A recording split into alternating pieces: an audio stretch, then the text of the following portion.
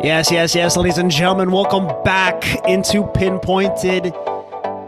We got to go over some tennis because we just witnessed an unbelievable tennis match.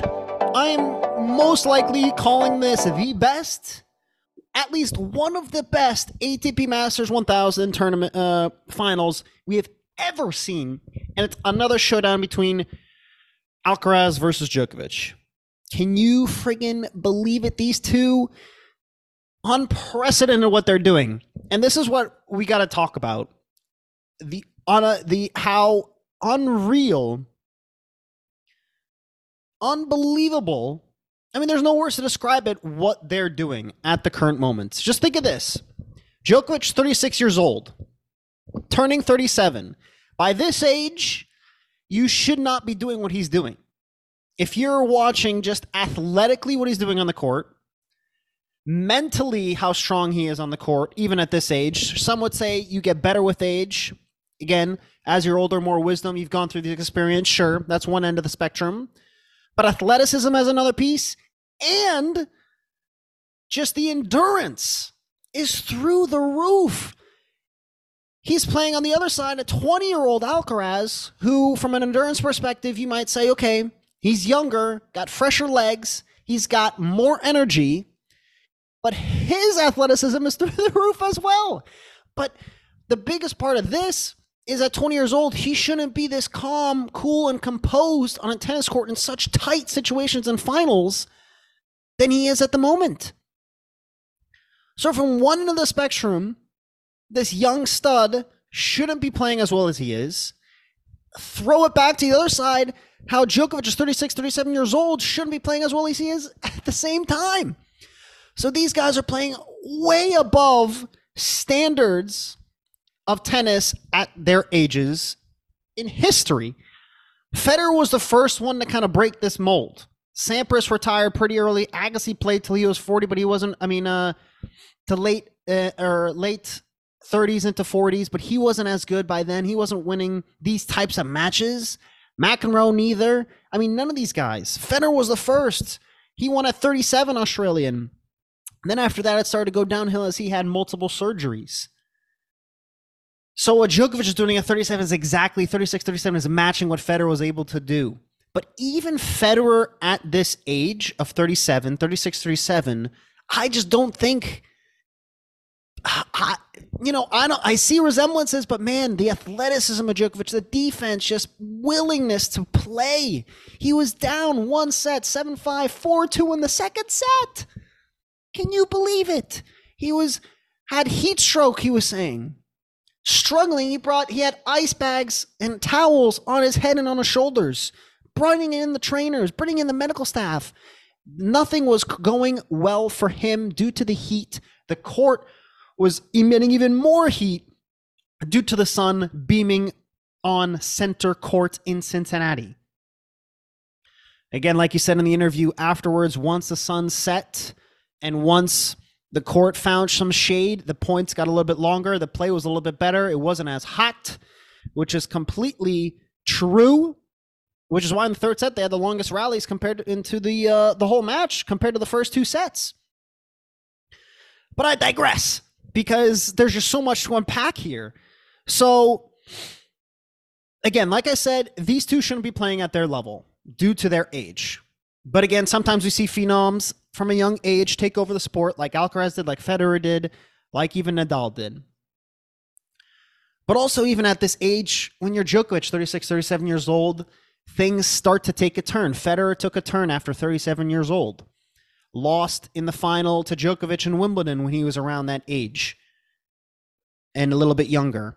And eventually the surgeries caught up to him, the injuries, while he wasn't injured the entire career. So it's going to be fascinating to see how Djokovic's trajectory for the next few years is going to go, because he, without a doubt, is the most, I would say, healthy player at this age we've ever seen, due to diet, due to exercise, due to everything he's doing to keep his body right, we've never seen before.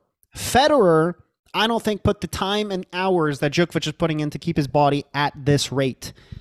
I never thought he did. Federer played a different style of play where it wasn't as taxing on his body, let's say, as a Djokovic or a Nadal is. And eventually, I think, again, age takes over every single player. But in Djokovic's situation, he's done everything in the book you can imagine to keep his body in check, to specifically strategize to play in specific tournaments, to peak in specific scenarios, and to play his best tennis when he needs to. He doesn't play over 50 to 100 matches every year. He can't. Again, his body won't allow him. But at this age of 36, 37, that's normal. But what he's able to do to peak, his peak is almost better than it was 10 years ago. It's incredible. I've never seen anything like it. And that is exactly why he's able to dig deeper than Alcaraz and come out in the second set winning 7-6. In the third set, my God, the third set. The third set, Djokovic broke.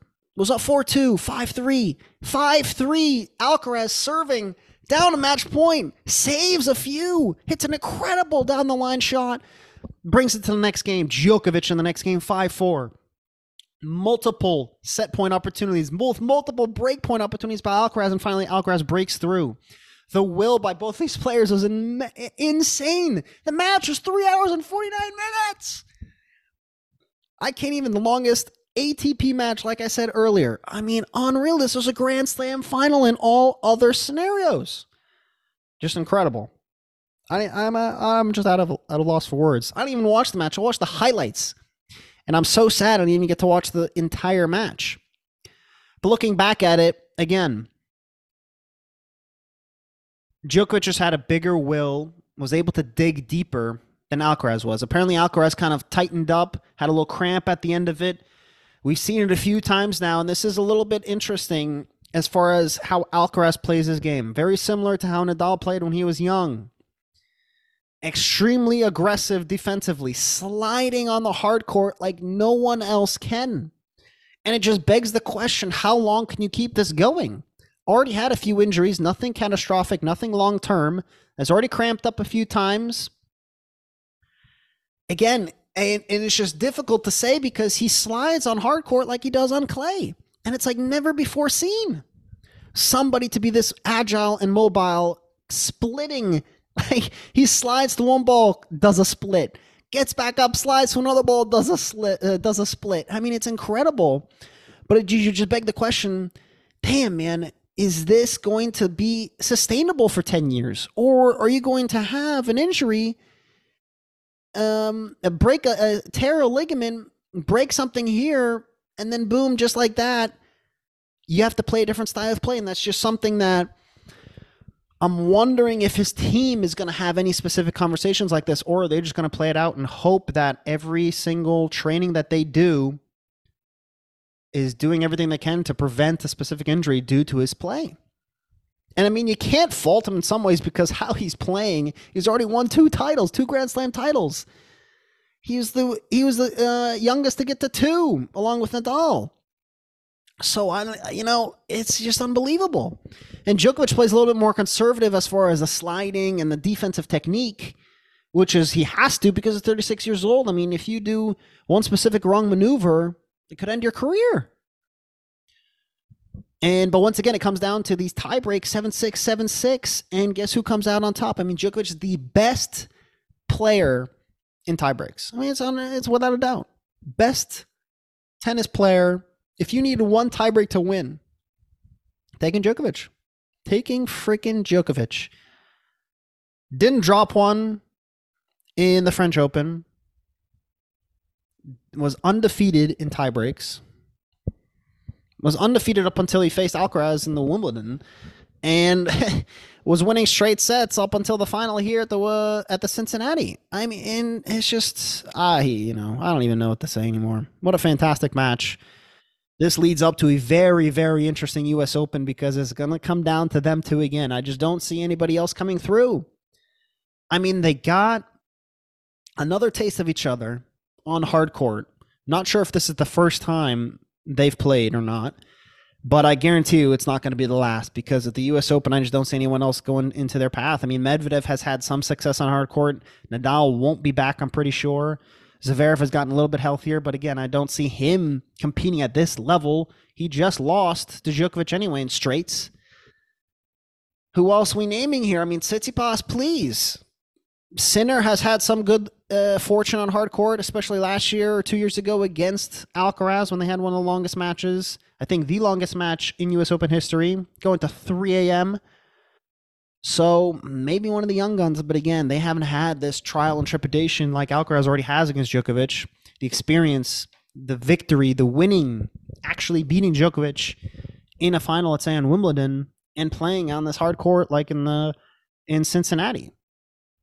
So I mean, we'll talk about the U.S. Open in a few days here, but man, still can't get over the fact on a fantastic match that was. Kudos to Djokovic, 36-year-old. I mean, it's unreal. I mean, he said, even the speeches afterwards, you gotta just go watch how articulate he is. His demeanor. Everyone bags on this guy. Everyone hates Djokovic. Even I wasn't a fan of Djokovic, but you gotta give him respect. He's funny. He's charismatic. He is very polite. On court, his speeches are fantastic. How he speaks to the media, how he speaks to fans. He could be a little bit over the top, sure, but, you know, everyone has their moments. I mean, you're competing against yourself almost, against Alcaraz and against yourself on this court. Heat over 90 degrees. He is just unbearable. And you got to keep your composure throughout the entire match. And to do that throughout a 20-year career without a blemish, I mean, it's almost impossible. I mean, Federer is unique. Nadal is unique. One of one. And even they had their bad moments too. So much respect to Djokovic. Once again, he's laughing it off with Carlos Alcaraz that they're going to face off again in the U.S. Open, and I cannot wait. Once again, thank you guys for listening. That is Pinpointed, where we're looking at all your favorite sports every week. Give you little updates. Check us out on Spotify and Apple Music, where this podcast will be posted. Thanks for listening. See you next time. Later.